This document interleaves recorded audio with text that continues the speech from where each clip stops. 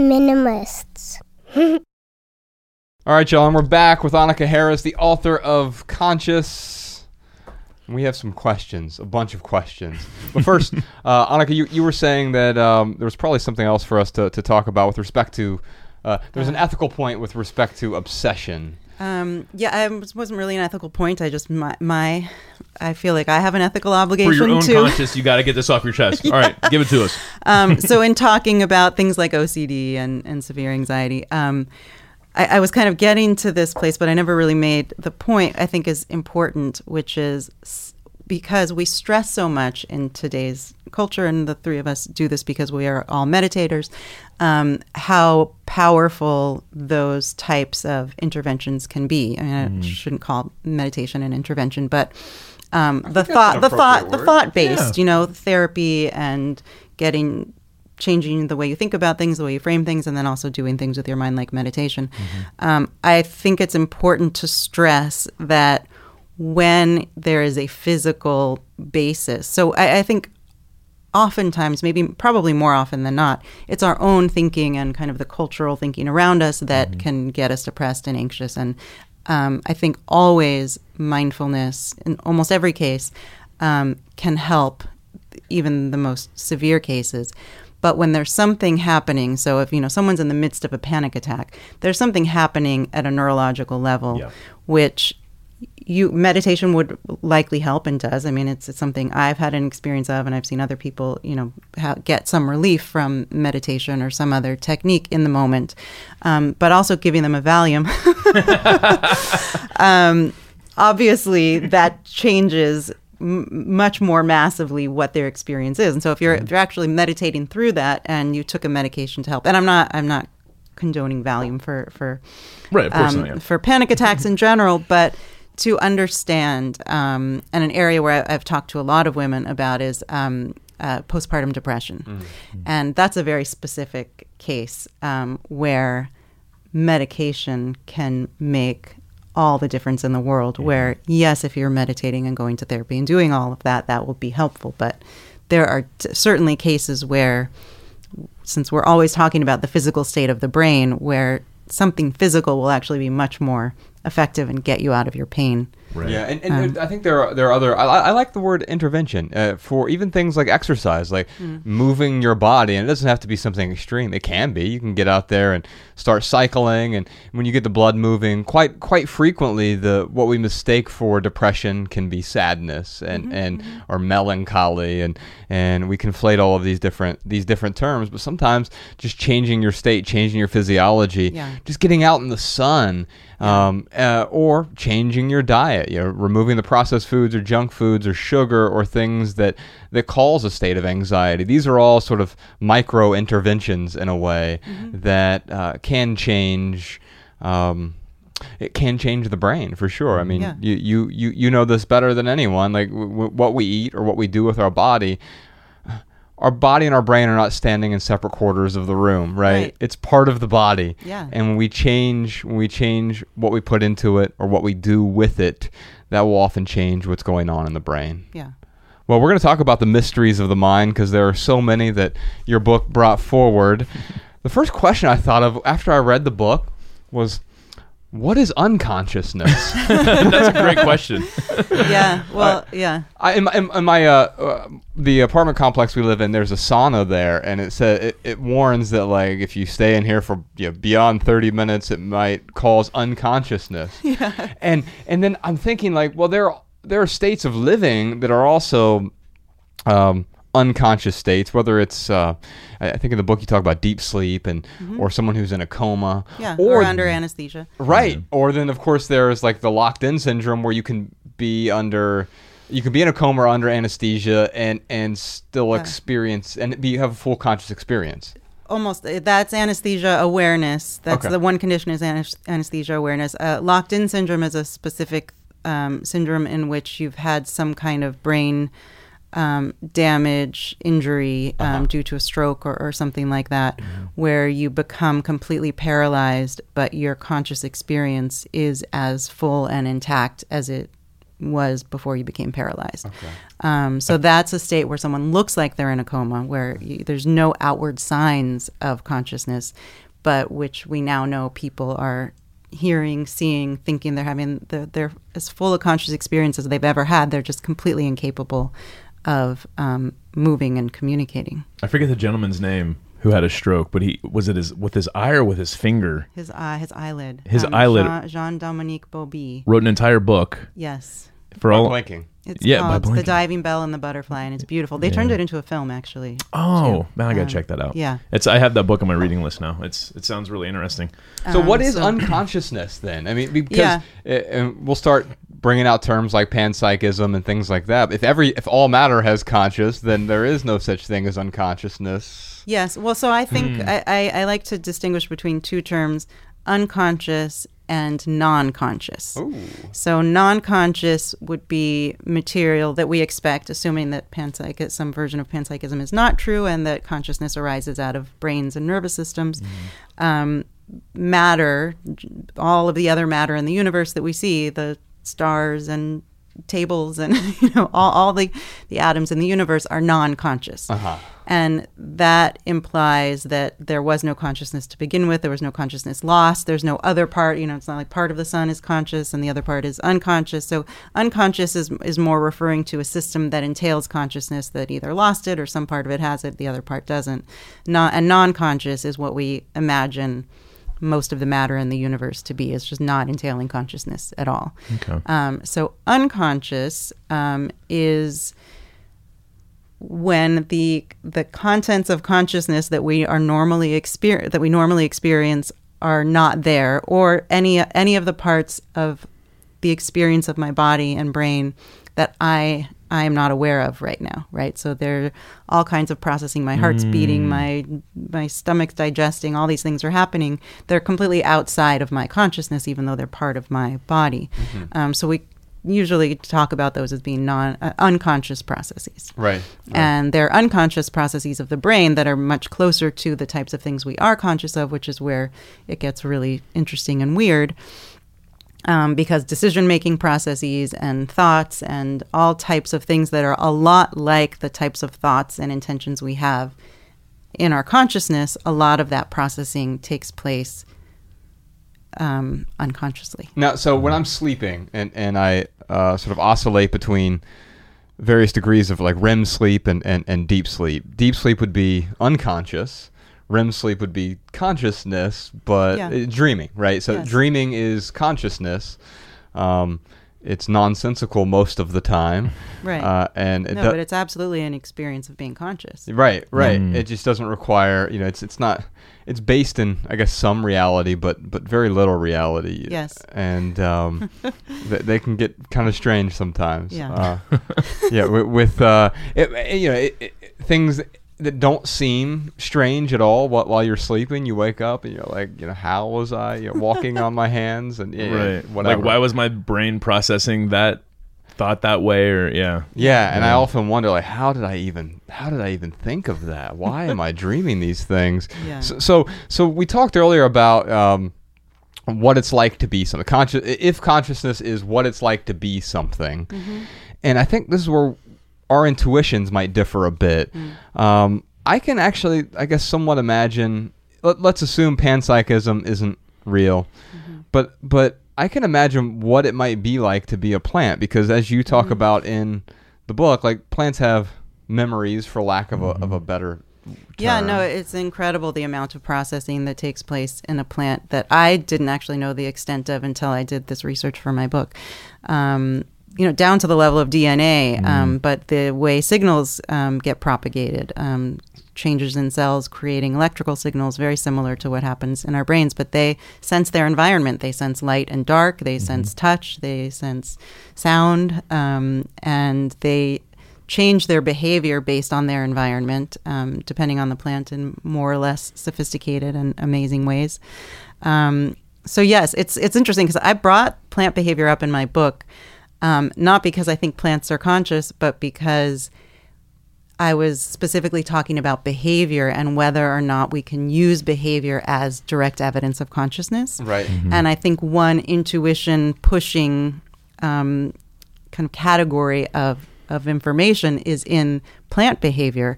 And in many cases, it's so similar that it makes it hard for us to use the behaviors we would normally use coming out of human beings to say, yes, consciousness is there, because we assume plants are not conscious. So my point in the book, even though I agree with you, it actually makes you wonder.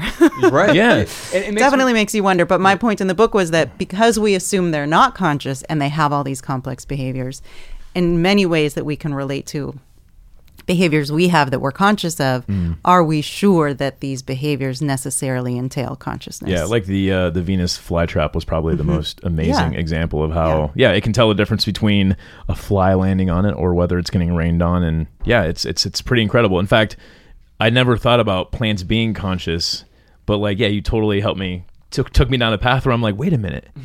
Are plants conscious? Yeah. Are my plants watching me right now? Well, I think even if they are, which I actually think is a real possibility, but if they are, again, it's this distinction between consciousness and complex thought. Right. So they're not doing anything that we're doing because they're not people, they're plants. And so whatever their experience is, it would be so different from our experience that we can't even fathom it. And I don't know any reason why they'd be having thoughts Right. Or intentions or anything like the complex experiences that we have. Yeah. The initial title of the book was it Lights On? It was. Okay. Yeah. And the reason I asked that is it doesn't seem that after reading your book, it gave me the first time I ever thought that consciousness isn't binary. Meaning it isn't just lights on or lights off. It's more like the lights in here there's a dimmer, and so you can and so it made me ask questions like when consciousness appears, is my 6-year-old less conscious than me? Are psychopaths less conscious than people who are empaths, maybe? Yeah. What else? Schizophrenics. My father was schizophrenic, and one of my brothers was as well. And they had elaborate relationships. I mean, that's consciousness with people who didn't exist in the real world. Yeah. And that's a type of consciousness. But it seems to me like there is almost I don't know, different stages of consciousness? I get asked this question a lot, and I think about it slightly differently. So I don't think there are different levels of consciousness. I do see it as binary, although there's absolutely more or less content that can be had. So if you think of a super simple creature like a worm, and we don't know if worms are conscious, but we can imagine that they are, the experience they're having, as you're talking about, is not only very different, but much, much, much more simple. Like what arises in that experience of consciousness is maybe, one, or you can imagine like pressure or heat or some very vague sense of experience. That experience could be just as bright and alive for them as our experiences are. It's just we have much, much, much more content and more complexity to what we're experiencing. But I think if no version of panpsychism is correct, right, and consciousness comes in at some point, there's definitely this gradation of how much complexity there is in any given conscious experience. But if it does, in fact, arise at some point, if it's not something that's fundamental to matter itself, then whatever that minimal beginning point is, right there is where you have the binary, right? There's non-conscious material in the universe, and then at some point that non-conscious material gets configured in such a way that the lights come on, that there's experience there. However minimal that is, it's still going from nothing to something.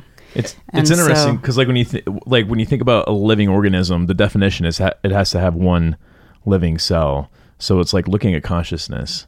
Like what is that? Yeah, where is that lights on point basically? Yeah. And even with the dimmer switch, there is even that becomes binary. It is either on or there's off. Light or there isn't light. Right. Yes. And then there are gradations, as you said, or gradients of like how much light could be washed over with light. I think about my mother when she was dying. She had lung cancer, which eventually metastasized to her brain. So I guess technically she died of brain cancer. Yeah. But I remember the day before she died, talking to her, like the lights were still very much on. Yeah. But not actually, they weren't as on as they were a year prior. She had lost a lot of short-term memory, which actually made for some really fun games. You just kept telling her the same jokes over and over again. It was actually it lightened up a really like upsetting situation because the same joke over and over was funny to her. Yeah. You get her every time on it. Every time. No, there are many ways in which memory just haunts us and makes us less happy. Yeah, absolutely. Yeah, but it seemed to me like her consciousness was slowly, dimming in a way, but it was obviously still there, and until it wasn't. And I see that, and I don't really know what to make of it. Again, we don't know about if panpsychism is true, then the consciousness is still there somehow. Yeah, well, if panpsychism is true, then consciousness is present in all. It's just another property of matter. It's an intrinsic property of matter, like all of the physical properties. Yeah. And so, but it doesn't mean, and it's another. Sometimes panpsychism gets misinterpreted this way. It doesn't mean that your mother, when she had a fully, functional, healthy brain, that experience in her consciousness exists somewhere else now. Right. I mean, we imagine that would still be dependent on the physics of things. Right. So, the experience itself is separate from the consciousness. Okay, let's talk about how does our environment affect consciousness? I'm thinking about, we've already talked about schizophrenics today, so why not bring this up? Tanya Lohrmann at Stanford, she has, I guess, done some studies or some research on how schizophrenics in different countries experience radically different voices in their head. Oh, interesting. So like in a very type A culture like America, it's like, you're not good enough, you should kill yourself. But in the government's watching you. Right. Those birds have cameras in their eyes. Yeah. But in India, it's like, today would be a nice day for you to do the dishes.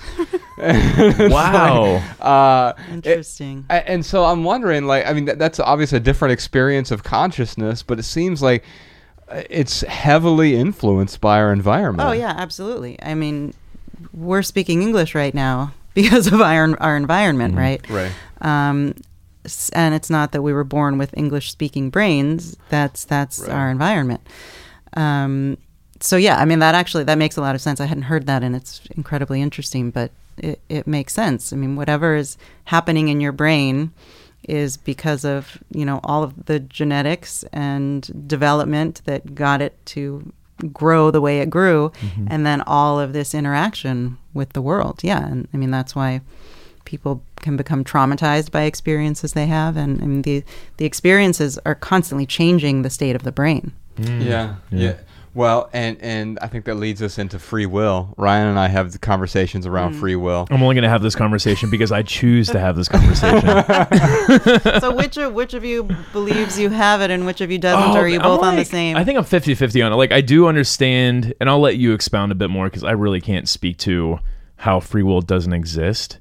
But when I hear people like you talk about free will not existing, I totally understand the perspective. It makes sense. It does make sense, yeah.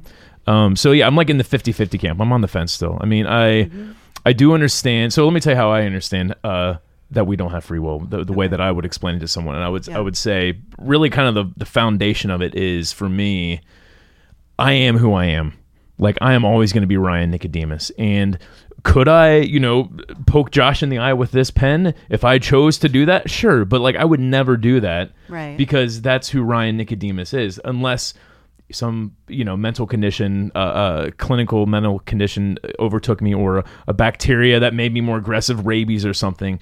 But for all intents and purposes, that if I got rabies, like, that actually kind of is a point to we don't have free will, because it would force me to. Yeah, I thought this was all about how we don't have free will. Actually, that's funny. Yeah, right. Exactly. Yeah. So I guess expand on that. Like, what? Right. How would you explain it to someone to really help make them question whether they have free will or not, because it's amazing how people get so defensive. I'll bring this up. No, it is. And people get livid. It's something I almost left out of the book because it's very upsetting to people. But it was good that I decided to keep it in because I found a new way of talking about it. And again, it was like my writing helped clarify how I think about it for myself, actually. Here's how I'll frame what Ryan just said. Okay. I don't believe I have free will, but I feel that like I have. Oh, yeah, right. Okay, that's a good way of saying it. Yeah. No, well, that's why I talk about it as an illusion. It's a very strong illusion that we absolutely all have, even those of us who stopped believing we had it years and years ago. I mean, I came across this as a child. I remember debating my mom this when I was 12. Oh, wow. But it's something that once you think about it, you realize, yes, at least in the way that you feel like you have free will, you don't. So there's some version that's called an illusion. Libertarian free will often, oh, right? Yeah, I don't know. Yeah, it's just it's like the idea that like I get I'm the master of my domain. I make every choice, every decision is mine, and I own it, sort of thing. Right. So I distinguish in the book and always now between conscious will and free will, and free will is more. They're different to tear apart, and one is more difficult to do that with than the other. So free will is more difficult to argue against than conscious will. And conscious will is the thing that I think is most important for us to challenge, especially when we're talking about consciousness and illusions that get in the way of our understanding consciousness well. So I like to really talk about conscious will, and I think most people can get on board with the idea that conscious will is an illusion. And so maybe I'll just start there, which is the idea that consciousness itself is the thing that's making the choice, is the thing that's driving the behavior, is the thing that has the intention. So that if I said to you, in this magical stone I know everything you're going to do and say 2 seconds before you do or say it, right? That would break that experience of conscious will for you. Because even if I said, well, your brain has free will and it's making all these complex decisions based on outside information and it's processing. And so there are choices being made, but it's being made by your brain before you're aware of it. And then you become conscious of it, right? So there's some version of that we know is happening. But what we really strongly feel is that consciousness is required. Me being aware of it, that this me, and then so this is related to the illusion of self, and I talk about them together in the book. So, conscious will and the self are two illusions that are really the same illusion, and the illusion is to make a decision that's my decision. I need to have this consciousness, and this consciousness is also me. And the me I'm pointing to here, I'm not thinking is my brain and is thinking of all this processing that's going on in my brain, even though we know that's the case. There's a very strong intuition. I have a feeling that me is this like single solid entity that, I mean, when you start to look for it, it becomes this strange game that you're playing and it trips you out. But it's still a very strong illusion. I feel like there's a me that's separate from my brain, that, my brain could be delivering me all these intentions and wishes, and I might, feel tired and be done with this interview, and I just my brain is telling me to walk out the door, but then I am overriding that and thinking, no, I'm going to do this other thing and not follow what my brain is like me, that there's some me someplace, right? Yeah. Right. And this is very related to the religious conception of a soul and all of, and which is a very strong intuition that we really have. Absolutely. And even the question of, it's hard for us to think clearly about whether consciousness exists outside of brains, partly because of this question about what happens after death. And we have this intuition that you could survive your own death, right? Because you're not really your body. It's my body. Wherever me is, I have this body, I have this brain, I have these things, but somehow the me is separate from the external world and the physical world. And so free will is connected to so conscious will is connected to that. The feeling we have is that I have a self that makes conscious decisions.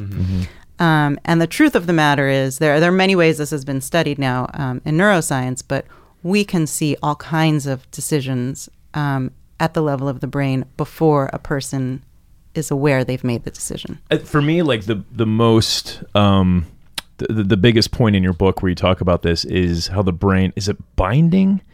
Binding is, yeah, that's one process. So it's like, yes, you will, like, I'll clap my hands, and like Josh is going to see me clapping my hands and hearing, and his brain's going to basically take that input. The brain's going to get the sound, which comes later than the actual photons of the light. But your brain takes those two things and says, no, this happened. It's all one event. This is all one event. It as one moment. Right. You experience it as one moment. Right, but it's actually hitting your brain at two different speeds.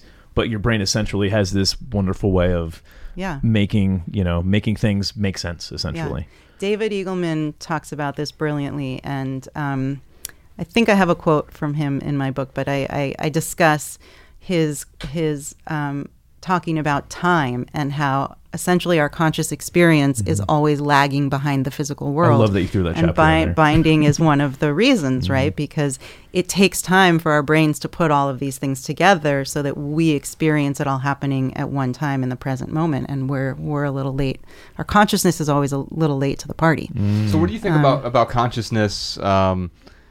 Once we die or whatever, like the consciousness being able to go somewhere else, whether it's a religious view, which seems very similar to me to like the view of like I can upload my consciousness into some cloud somewhere. Yeah, that actually makes more sense to me than our soul leaving the body and being somewhere. I think functionally it's the same thing. Yeah, I think people are talking about the same concept at least. Have you seen the Black Mirror episode USS Callister? Do you remember that? Remind me. The first episode of season 4. It's the only season I've seen. But there is this guy basically. He's rather nefariously sort of steals people's consciousness, uploads them into a system so he can sort of play God in a way over their consciousness. Yeah. And does really terrible things to them, like recreates them in this imaginary world without any sex organs. But like they're forced like in perpetuity to sort of be living in this conscious world. So it is just their consciousness, but they still feel like they have a body. There's still that sense of I. Yeah. What are your thoughts on it seems like a great hope. It seems like a great hope for some people. Who's the guy? Kurzweil? Kurzweil. Yeah. I don't know. I could take this in so many different places. The first thing I thought, though, was that's not so different from the situation we're actually in, right? I mean, our conscious experiences, we're just completely, what's the word I'm looking for? What, are you trying to say, like, we're uploaded in our body, and like we're just kind of... All right, I'll stop talking. I'll let you think of it.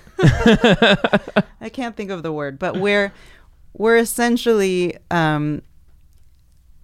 we have no control over the experience that we're having. We are given the experience we have. We're given the experience that is me, right? Came to be in this universe without my conscious will creating it or bringing it into existence. You didn't decide to be born. So I don't think that there's like, one mad genius who's done all of this, although that's interesting to contemplate. But it's almost like we're not in any different situation. I could get in a car accident and lose a leg, and this person didn't create it in this alternate reality, but I am... Why am I forgetting this word? I want to say I'm a slave to, but slave is the wrong word. Servant. Yeah. Well, it's interesting though, like the thought of what you just said, like how consciousness happened to us. We didn't choose to be conscious. Well, it's not. Well, that's true too, but we didn't choose anything. Right, and so what we... Consciousness didn't choose anything. What you're saying, we don't choose anything ever, is essentially what you're saying. Our consciousness is so I have a chapter in my book called Along for the Ride, and that is how I see consciousness. And I should also say that those experiments, and we can talk about some of the experiments, they're interesting. There have been more recent ones in this area, in fMRI, where experimenters can see what decision someone will make and when they will make it before the person's aware. Now, of it's that just decision. like a second or so beforehand, right? But yeah, it's about 4 seconds. But couldn't you extrapolate that? I mean, if you were able to figure that out, I don't know, with an algorithm. Thank you, Ryan. If you're able to figure that out with an algorithm, couldn't you theoretically predict far into the future then? Theoretically, If you I have guess. enough, I mean, I enough don't know. bits of input. Yeah, I mean, you'd have to have an insane amount of. You'd have to be able to collect all this information, which you couldn't possibly collect Right now, given our current limitations. Yeah, and it's hard to see how we'll ever get beyond. I mean, current limitations is like those are some serious limitations. Right. But the thing I was going to say actually is that these experiments are not necessary to prove the point. I think spending enough time in meditation can actually get you to this realization. You can see it, and that's part of the reason why I became interested in meditation and why I continue to do it.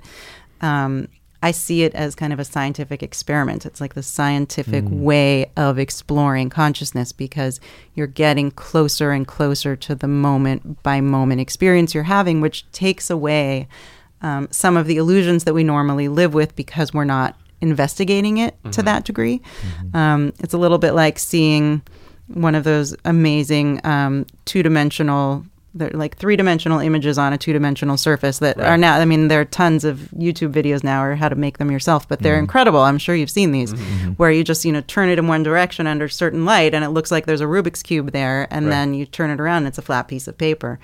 And so in some ways, just investigating illusions enough, you look at it from enough angles and you realize that it's something different from what you imagined it was. And so I think when you pay very close attention to your moment-to-moment experience, you realize that your consciousness is kind of along for the ride. You're just aware of what's happening. So let's talk about one of these experiments. So tell us about an experiment where they can tell what you're going to do 4 minutes in advance. So this is seconds, not minutes. Oh, 4 seconds. Sorry.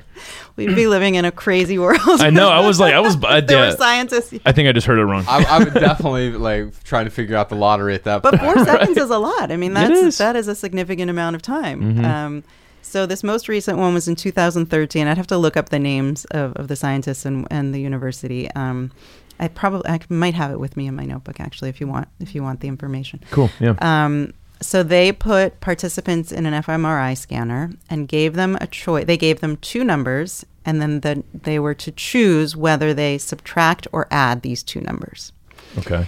And so they're watching a type of clock. They're in an fMRI scanner, so they can't move, but they're watching a clock that actually, I haven't seen it. I don't know exactly what it looks like, but I imagine it's similar to the clocks they use in these types of experiments, which is very much like a second hand going around a clock. So you can note the second at which you make a decision just by watching this second hand go around.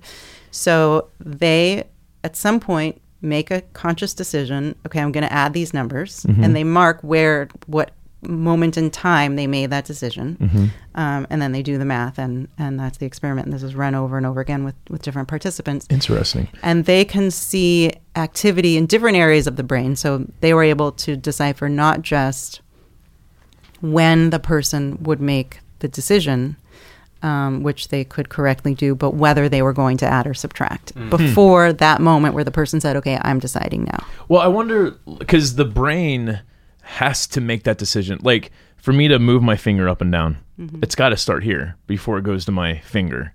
So I could see where... Not necessarily, though, right? Like, if you burn your hand on the stove, you're going to move your finger before your brain recognizes it. No, you'd move it before you were consciously aware, but the signals still have to go to the brain. Right. Your brain has to process it first. That's right. We're not zombies.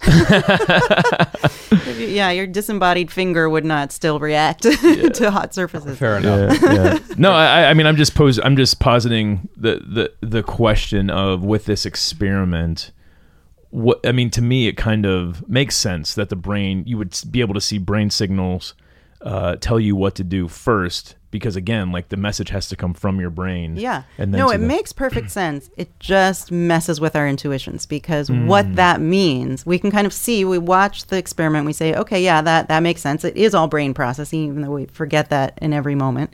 But then when you go to the implications of that, which is every decision you're going to make today, I'm going to know it 4 seconds before you know it. Yeah. That goes against your intuitions. Yeah. Even if you can understand it intellectually, you're going to feel like you're in a very different world than the world you used to be living in. Yeah. Right? Yeah, that is pretty crazy. It's totally counterintuitive. What other any other experiments you want to talk about that?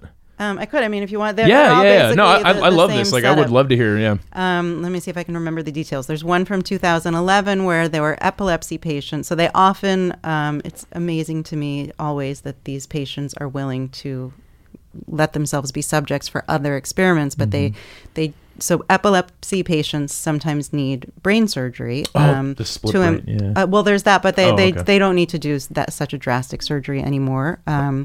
So, but there are a variety of surgeries that they can do, and actually for depression and other things as well, where they implant electrodes into the brain. During brain surgery, they have to keep the patient awake. One reason is not all of our brains are exactly the same, and they need to know when they're in a certain area of the brain what that's affecting. They want to make sure they don't damage the areas of speech or, like essential parts of this human being. Right. You can't just start moving stuff out of the way and yeah. So like, well, this helped the last person, so we'll put it in the same spot. Like our brains are all different. Yeah. So these patients will often volunteer to have scientific experiments run in the process of getting this brain surgery, because they're there already with their brains open, which is amazing, and the doctor's asking them many questions as they move to different areas, and they'll stimulate different areas, and there's a procedure by which they can put one half of the brain to sleep for a short time. I think it's called the WADA test, and that usually is done just to see which side of the brain the person's language center is based, or speaking center is based. So for most people it's in the left hemisphere, but for some people it's in the right, and so they need to test that and make sure. Wow, that's cool. So they did one of these free will studies, I'm sure that's not what they called it, but on patients who were undergoing surgery for epilepsy, and so recording from parts of the brain, and I believe they were recording from individual neurons, but I could be wrong about that piece. I'm not going to get all the details right because I haven't looked at it more recently enough, but I believe it was motor movements. And the reason they did this study in 2013 that I was talking about with the addition and subtraction is because there'd been a lot of debate about whether controlling and making decisions about motor movements actually applies to more complex decision making, which involves many parts of the brain, and we intuitively feel, and I think correctly feel, that it's a different type of decision to move your hand versus whether you're going to start a podcast. Those are very different types of conscious decisions to make. So the earlier studies had been done by a scientist called Benjamin Libet, or Libet. I'm never quite sure how to pronounce his name. And these studies are famous, but they were very controversial, partly because they were about motor movements. And he was using EEG to detect signals in the brain. So this was slightly controversial. So this was a follow-up for that, and this was motor movement. It had to be moving a finger, moving a hand, some very simple motor movement where the person decided, watching some type of clock, now I'm going to move my finger. And they were able to replicate the findings of Libet in this, and actually having electrodes in the brain that are recording information. So it's now been done three ways. It's been done through EEG, during this brain surgery where there are electrodes being implanted in the brain, and then fMRI. Yeah, this reminds me of the split brain experiment, or that you talk about in your book, where people who had epilepsy, they would split the brain because that would kind of help cut off these connections that would in turn prevent them from having as many seizures. Yeah, well, prevent it from being a grand mal seizure, which is the most dangerous kind of seizure, and it's when the electrical storm just spreads to the entire brain. And so, they're able to confine it to one side of the brain. What's crazy about that experiment, though, is, yes, like, they'll split the brain, and then, like, maybe you show, and correct me where I'm wrong, because I'm, like, totally paraphrasing here, but, like, you show some, you cover up your right eye, and you show someone a hammer, and then you're like, hey, what is this a picture of? And if your left brain is the one that processes what that is, auditory, through speech, you would say, I don't know what it is. But you could say, all right, here are some objects on the table. Pick out the picture I'm showing you. And then you might not be able to say, oh, I know it's a hammer, but you could reach down and pick up the hammer. Yeah. So one side of your brain has information that the other side doesn't have. So Right. one side of your brain knows it was a hammer that it saw, and the other side of the brain didn't see a hammer. Yeah. So it's almost like conjoined twins. Yeah, it's like they're It is like two brains in some ways. They're two selves in a way, and it starts to get into this idea of self and the illusion of self, which I've only been able to glimpse through meditation. Have you ever done ketamine? No, I haven't done ketamine. It's one of the few psychedelics I haven't tried. My doctor prescribed it recently. In a therapeutic session? Like in a microdosing. It's certainly not microdosing. I thought it was at first. Well, Josh I've known him since we were fat little fifth graders. He's never had a sip of alcohol. Right. I mean, the dude is like totally so. Yeah, but psychedelics are a completely different type of thing. Right, but I've never done anything sort of recreationally, and But wait, is this? I mean, I know. So ketamine's used different ways, especially right now. It's being used in all this research. Yeah, I'll explain why. Last September, Ryan and I went to Brazil, and I got a really bad bout of food poisoning, and my gut has not been the same the last 10 months, and it's caused some pretty bad depression. I've never experienced depression in my life before, ever. And I mean, I've been sad or whatever. Like I'm not a robot, but like I've just experienced intense depression the last 9-10 months, and going through that. They've done several studies on ketamine now. Yeah. And so one of my doctors has tried, it's a ketamine drip basically. You go and sit on a table for an hour, and it's an IV. Right. And he's so fun to watch afterwards. Someone else has to drive you home. Yeah. And I'll tell you that. Is there therapy that's being talk therapy that's happening at the same time, or you just sit and receive the medication? Yeah, you just receive the medication, and it has to do something with the neural pathways. Like, does it interrupt them, or does it finish connections? Like, I don't know the science behind it, but I do know that you totally lose the sense of self, and you talk about that in your book with ketamine, I think psilocybin, and some other things, and I finally understood. Like I said, in meditation, I've had glimpses of it, but under ketamine, you're like, oh yeah, of course there's no self. Right. It's so self-evident in the moment. But it also I feel this sense of depersonalization in a way. I don't know if that makes sense. Yeah, well, depersonalization is often used in a negative context, but I don't think that's what you mean. No, I mean it in a... But yes, it can be this incredibly euphoric, positive experience of like oneness.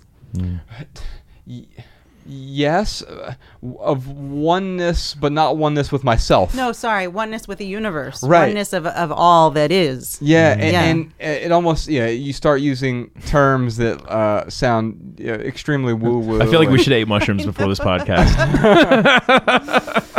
I mean, Ryan's in my dynamic. Like, Ryan is the hippie and I'm the yuppie of the duo. And so, like...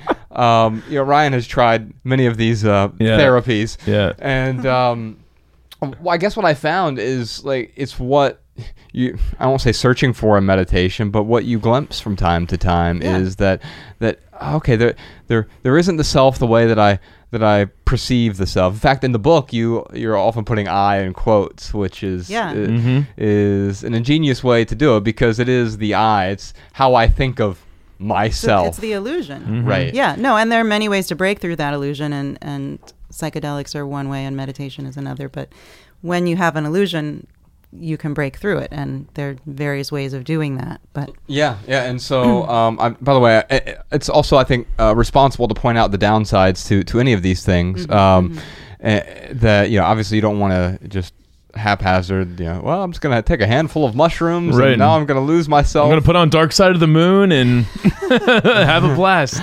Well, and all of the research that's being done with psychedelics, the therapeutic environment is actually very important for getting the effects that we're seeing. So for PTSD and treatment-resistant depression, you will not get the same results if you just take this stuff recreationally with your friends. Although you can have profound experiences.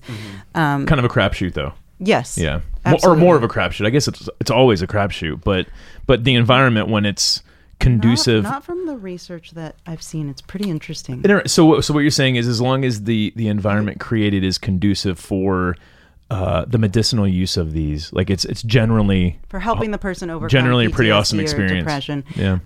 Well, the results are kind of not surprising, I guess, but very hopeful, and they're like, in the 80 to 90% effectiveness rate. Mm-hmm. But the thing that is almost more important is it doesn't seem to have it doesn't make anyone worse.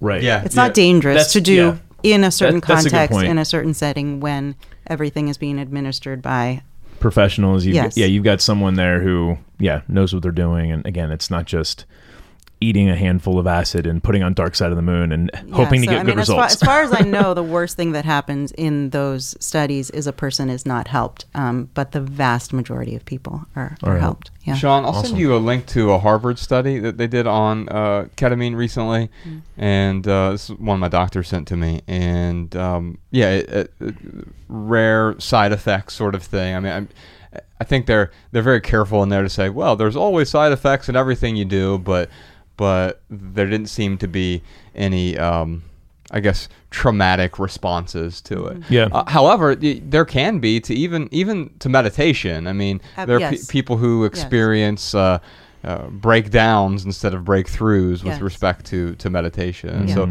even then, it's meditate responsibly. I think we found the title for this episode, right. Sean. Well, speaking of meditation, let's talk about meditation for kids. So on the Waking Up app, I haven't used them yet, but I'm thinking of it because Ella just turned 6, and I've read your book to her quite a few nights. I Wonder. It's a great book. I'll hold it up here for the YouTube audience. Another beautiful cover. Yes, indeed. So I've read your book to her. I've got your Mindful Games activity cards, which I've not played with her yet. I should say these are based on Susan Kaiser Greenland's work. Okay, we collaborated on this project together, but it's really 55 fun ways to share mindfulness with kids and teens. Is 6 too young? I know you've taught 6-year-olds before, but I can't. So to give you some context, Ella, for the first 3 years of her life, was trying out for ISIS. She's she was sending in audition tapes. Like many 3-year-olds. She tried to behead me more than once. And but since turning 3, so over the last 3 years, she has calmed down quite a bit, and she has one of those gravity blankets. She calls it her Zen blanket. Like a weighted blanket? Yeah, okay, yeah, it's like a heavy blanket, and she calls it her Zen blanket. Yeah. She's very tactile. She's bright. But I'm wondering whether or not she has the capacity to meditate yet. Yeah. So now I have all of my guided meditations and lessons for children on our Waking Up app.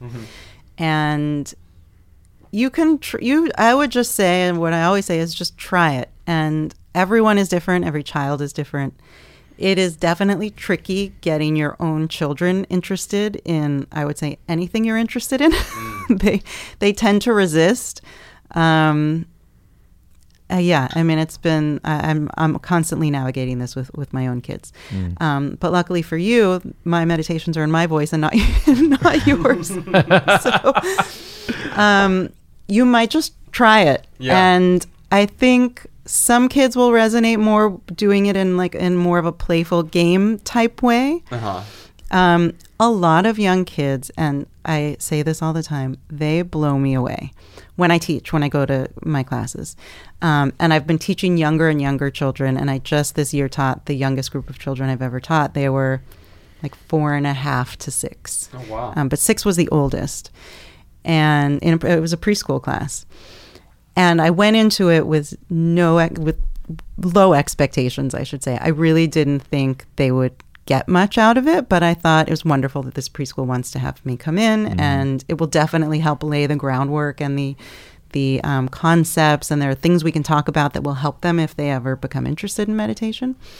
I would say many of them, at least 5 of them in this class, absolutely had an experience of meditating and were able to do it. And in general, kids learn much more easily than adults do.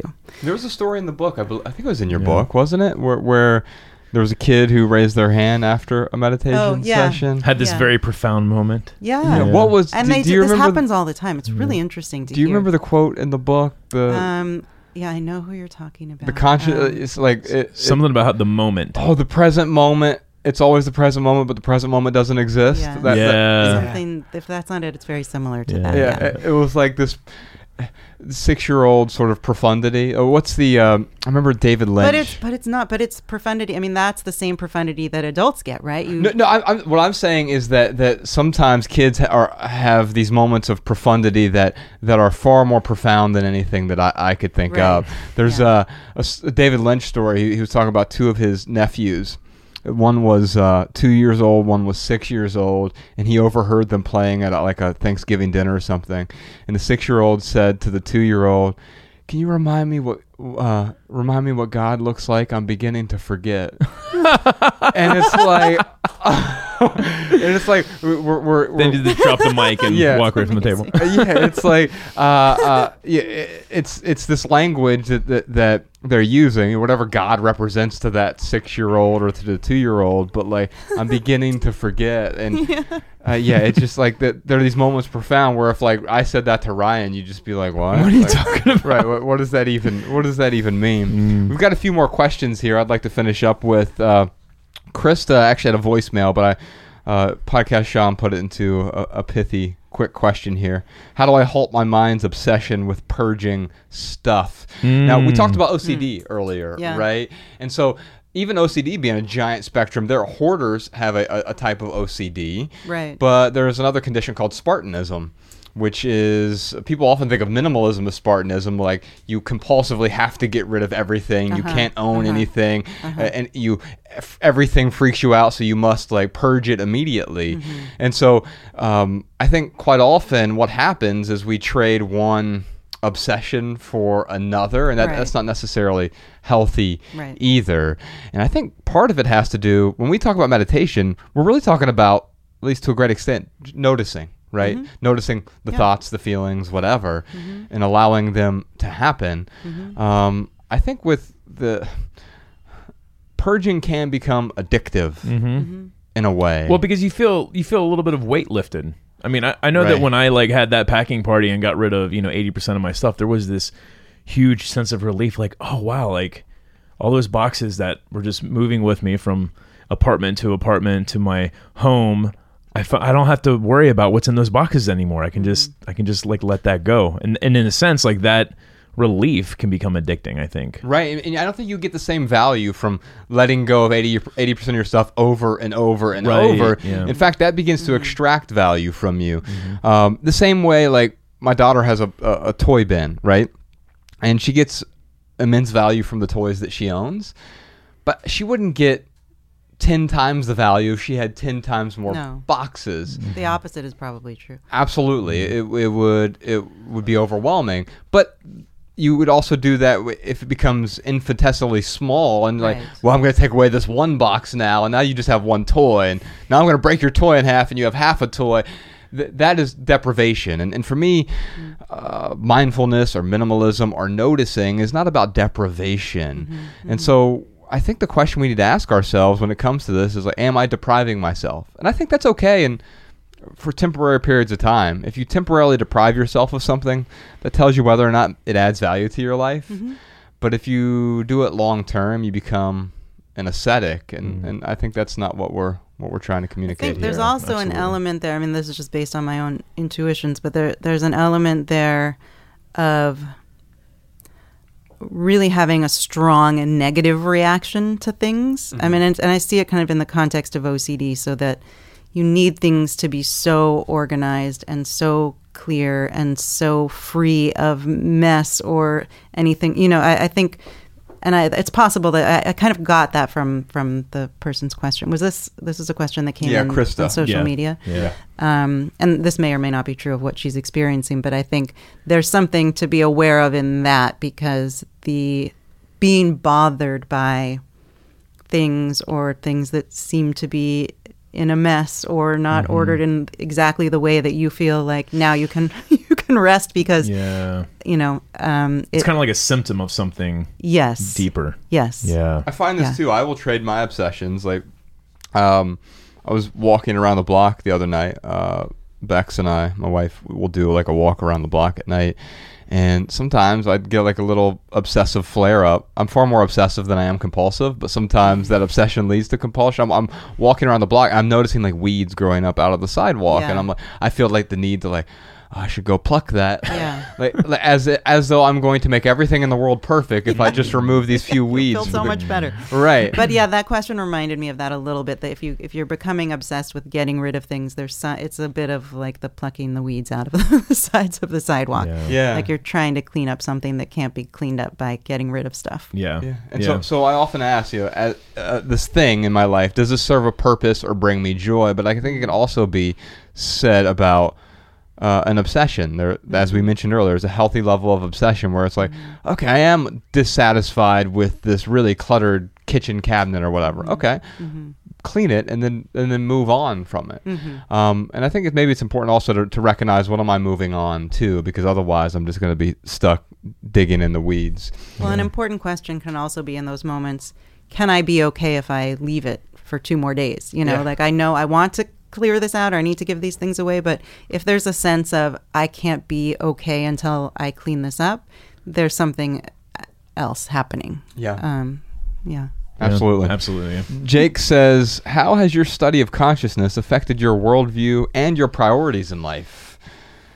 Have you changed your priorities based It's a on... huge question, and I'm not sure I have a good or interesting answer, at least. I'll tell you what it helps me do is it helps me Yeah. to like not take things so seriously, honestly. Like for me, realizing like like I get these like really anxious feelings sometimes for no reason, but then that causes me to be like, oh, there must be something I should be anxious about right now. Yeah. What is it? Yeah. And I'm really good at finding stuff too. Yeah. But when I get those feelings, as I've gotten older, I realize and through understanding, because I was raised like super religious to like now I'm not really religious at all. And definitely, I'm still a little woo-woo-y, I guess, but not nearly as much as what I was, back in my early 20s. But because of understanding, the scientific viewpoint from, looking at consciousness or looking at free will, for me, it just helps me to not take things as seriously. It doesn't mean that, I'm going to live on the street. And like, No, I think that's true of and me ignore too, all my though. priorities. Yeah. But I actually appreciate having your book Consciousness totally helped me again, like just take that serious level and take it down a notch. Well, and I think that's partly the experience of awe. And that is, that was the only thing I could really think of an answer to that question. I'm not a religious person, haven't ever been a religious person, but I'm very careful about using this word, but I always have considered myself to be very spiritual. And part of that, living with that spiritual component is, a lot of that comes to me actually from science and from this experience of awe. So yes, I think it definitely gives me that, I don't know, is that answering the question? It's fascinating because I don't think of myself as even a spiritual person. If anything, I'm more religious than I am spiritual because I actually, all I really mean by that is like I appreciate ritual. We'll talk about a word that people use a zillion different ways. We may not even, all Right. three of us be using the word the same way. Yeah. But go ahead. I think the way you use the word is like to mean numinous or something like that. Actually, it's funny. I was thinking about this recently because of all these conversations I'm having. And also, some months ago, there's a philosopher, Thomas Metzinger, who's wonderful, who's recently become a friend, and he wrote a piece that he sent to me that I actually posted on my website that I think is great. And I'm forgetting the title of it, but it's something to do with intellectual honesty, spirituality, and intellectual honesty. Okay. And We'll he put a link to that in gives the show notes, it's Sean. fantastic. And he gives this definition. I actually have it in my notes if you want the actual wording. But he says he thinks of spirituality, or he declares that spirituality is not the opposite of science. Oh shoot, I'm not going to get it right. Sorry. No, he declares that spirituality is the opposite of religion. That's what he says. And he describes it kind of in a scientific context and an ethical context, but really a search for truth. That at its core, it's a search for truth. Not belief, but for truth. And he gives a beautiful explanation for how he arrives at this. But I realized myself as I was thinking, what do I mean by spiritual? And what do I think of when I value spirituality? And for me, it's similar to what he's talking about, but I kind of came up with this description of a state of staring into the unknown while seeking truth and experiencing an intimate connection to the universe at large. It's like these three components of facing the unknown, looking for truth, and there's a component of feeling connected, that we are in fact a part of this universe, whatever is going on at a fundamental level. And so experiencing that connection within the context of not having all the answers and wondering. I think the thing that I appreciate about religion is the ritual. Some of my closest friends are like pastors and like people I grew up with, and ritual is very important for children, especially. I think actually, but I think to a great extent we've lost quite a bit of ritual, especially as we've commoditized. I agree. And turned everything. We've turned love into a transaction. Even diamonds are forever, and we've commodified essentially everything, and in doing so, we've lost a sense of community. Deep connection to each other. We've replaced our, if we just had an earthquake here recently, and like if your house were to fall down, we've commoditized that, right? Because like, well, I write a check every month to an insurance company and they replace it. Whereas before it was like, your house fell down, well, the community comes together and helps you rebuild the house. I'm not sure that was better. I'm not saying it's... I know your point. I totally get your point. I'm teasing you. But there was more meaning for community. Speaking of, we were talking about dreams. Right. We were talking about dreams. I had this dream last night. Tell me if this is a term that I made up or if I tweezed this from somewhere. I think Freud would say you want to have sex with your father. Post-industrial angst. Yes. Have you ever heard? I've never heard that term, but I woke up and it sounds like an essay title. I woke up and it was post-industrial teenage angst, because the dream I was having was about, I don't even know if it was my brother or sister, but they were like wrapped up in Twitter, and like in my I don't know why this popped up, but I woke up thinking post-industrial teenage angst. But then I was like, it doesn't have to be limited to teenagers, like post-industrial angst. But I think that's what what I'm thinking of is post-industrial angst adds to the point of like why we are losing this community. Well, Chris Ryan has a book coming out called Civilized to Death, and the thesis of that is like we've become so civilized that we're no longer civilized. Like it's a continuum, right? And there's probably balance. Like, of course, I don't want to go back to hunter-gatherers and everyone fearing for their life around every corner. No, but we've lost something. We definitely have. The way. And I think you're right that religion has always provided things that are extremely important, and this is something I think a lot about because I didn't grow up religious, and I'm mostly focused on the ways in which it divides people, just given my work. But all of these things that it's provided, I think, are extremely important, and I'm more and more aware of this as I have kids and raising them in the world. Ritual, rites of passage, celebrations, all of those things are incredibly important and are moments for us to be connected.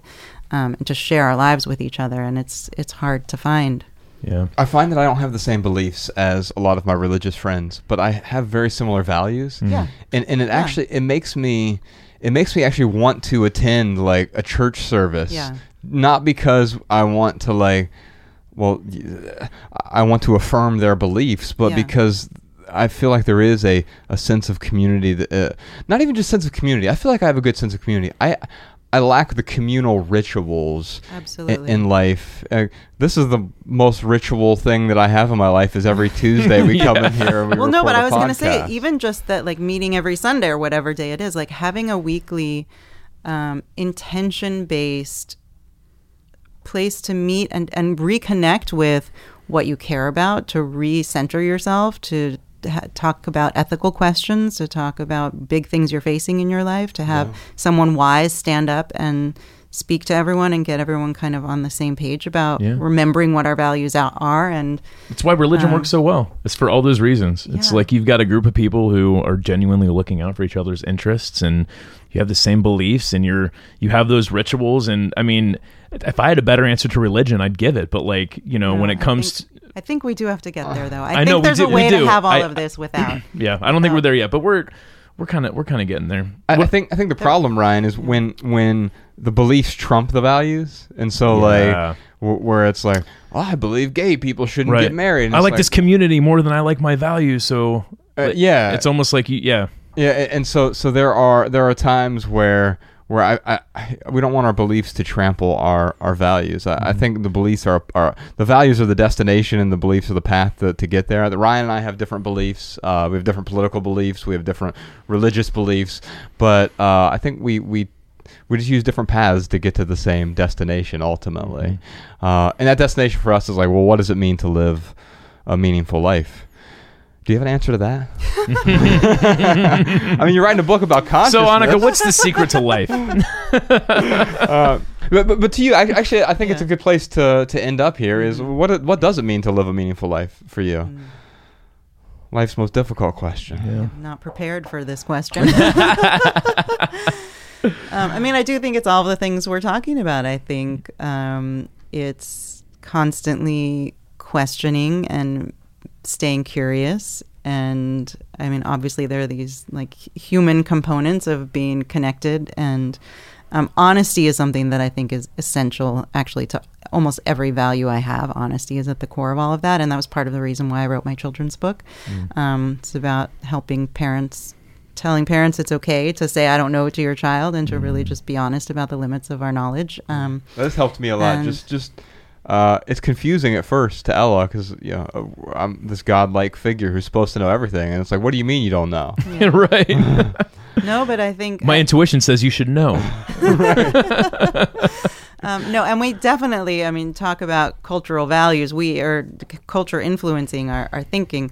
We definitely live in a culture that tells us that not knowing the answer is either scary or shameful. Yes. And this was my small attempt to shift that as much as possible, because to me it's the opposite. It is a source of curiosity and of wonder, and ultimately it connects all of us, because the things that none of us have the answer to totally connect all of us. We can all be connected over looking in awe at something that we don't have the answer to or don't yet have the answer to. Yeah, I love that. And I love the work you're doing, like especially with a book like this children's book. I was raised religious, and part of who I am is because of that very strict upbringing and those values that I was taught, that I was finally able to separate the values from beliefs. But I question a lot, like when Mariah and I have children, my wife and I, it's like I want them to have those values, but there's no way in hell I'd bring them to church to get those values. No, but I have a feeling our values are identical, and I'm here to say you can do that. Yeah. No, that's why I just want to thank you for the work. I'm also a very important. Strict mom, and all of those values. It's interesting to have not grown up with religion, because that's a very unusual thing to have grown. That's increasingly less. And you're still a good mother. Your kids are getting along fine, and you didn't have to go to church in order to to get there. And again, I'm not bashing church. It's just, for me, it's not something that I would want to introduce to my kids. So anyone out there who's going to church, like, great, keep doing that. It's working for you. But it is a way. It's not necessarily the way. Right. Yeah. But historically, it's been the only place we have to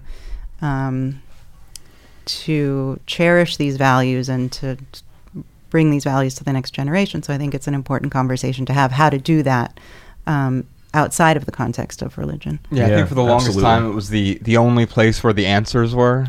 And it's understandable. If you're living in totally understandable Romania in the 1500s and you walk into this giant place that you're starving to death, and all of a sudden they're like, here's food and clothes. Have a seat. of course, like the only explanation for this is some higher power that I can't possibly understand. Yeah. And then these people apparently have the answers. Whereas, of course, it's far more complex than that. I'll tell you, I still do lean on like a higher power side, but and I have to be honest with myself and say, like, it's the easy way out for me a lot of the times to look at it and be like, oh, well, everything happens for a reason. There's a plan for it all. So it's like, I almost use it as a crutch a little bit. I'm not saying that that's a negative thing that I have in my life, but I do find myself when I lean towards the higher power, it's because of things that I can't explain.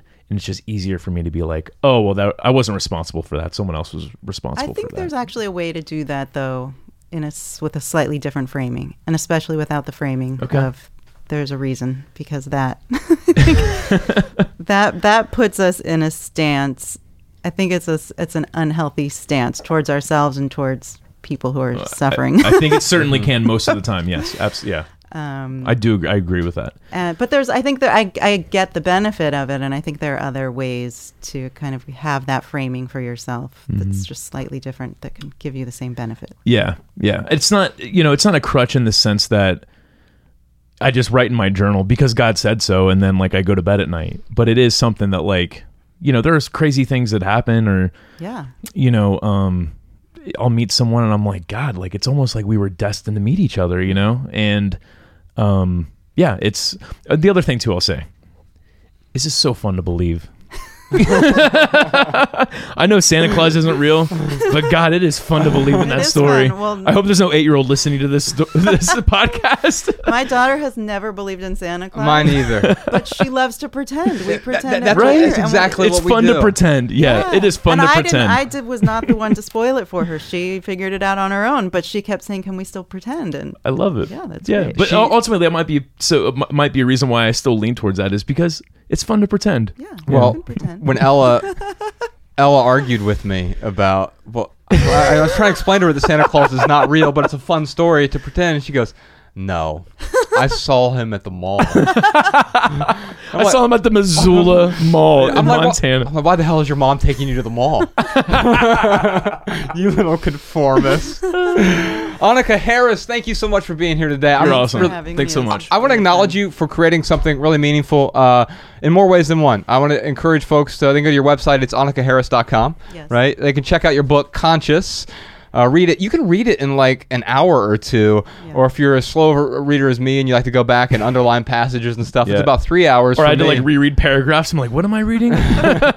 It's really good, but you've created something meaningful that's also palatable, understandable, digestible, and I'm really grateful for that. Yeah. Thank you. You also wrote a really great children's book, I Wonder. I encourage folks to check that out.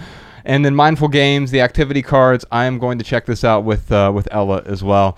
But thank you so much for joining us today. Yeah, thank you very, very much. All right, y'all. Love people and use things. We'll see you next time. The Minimalists.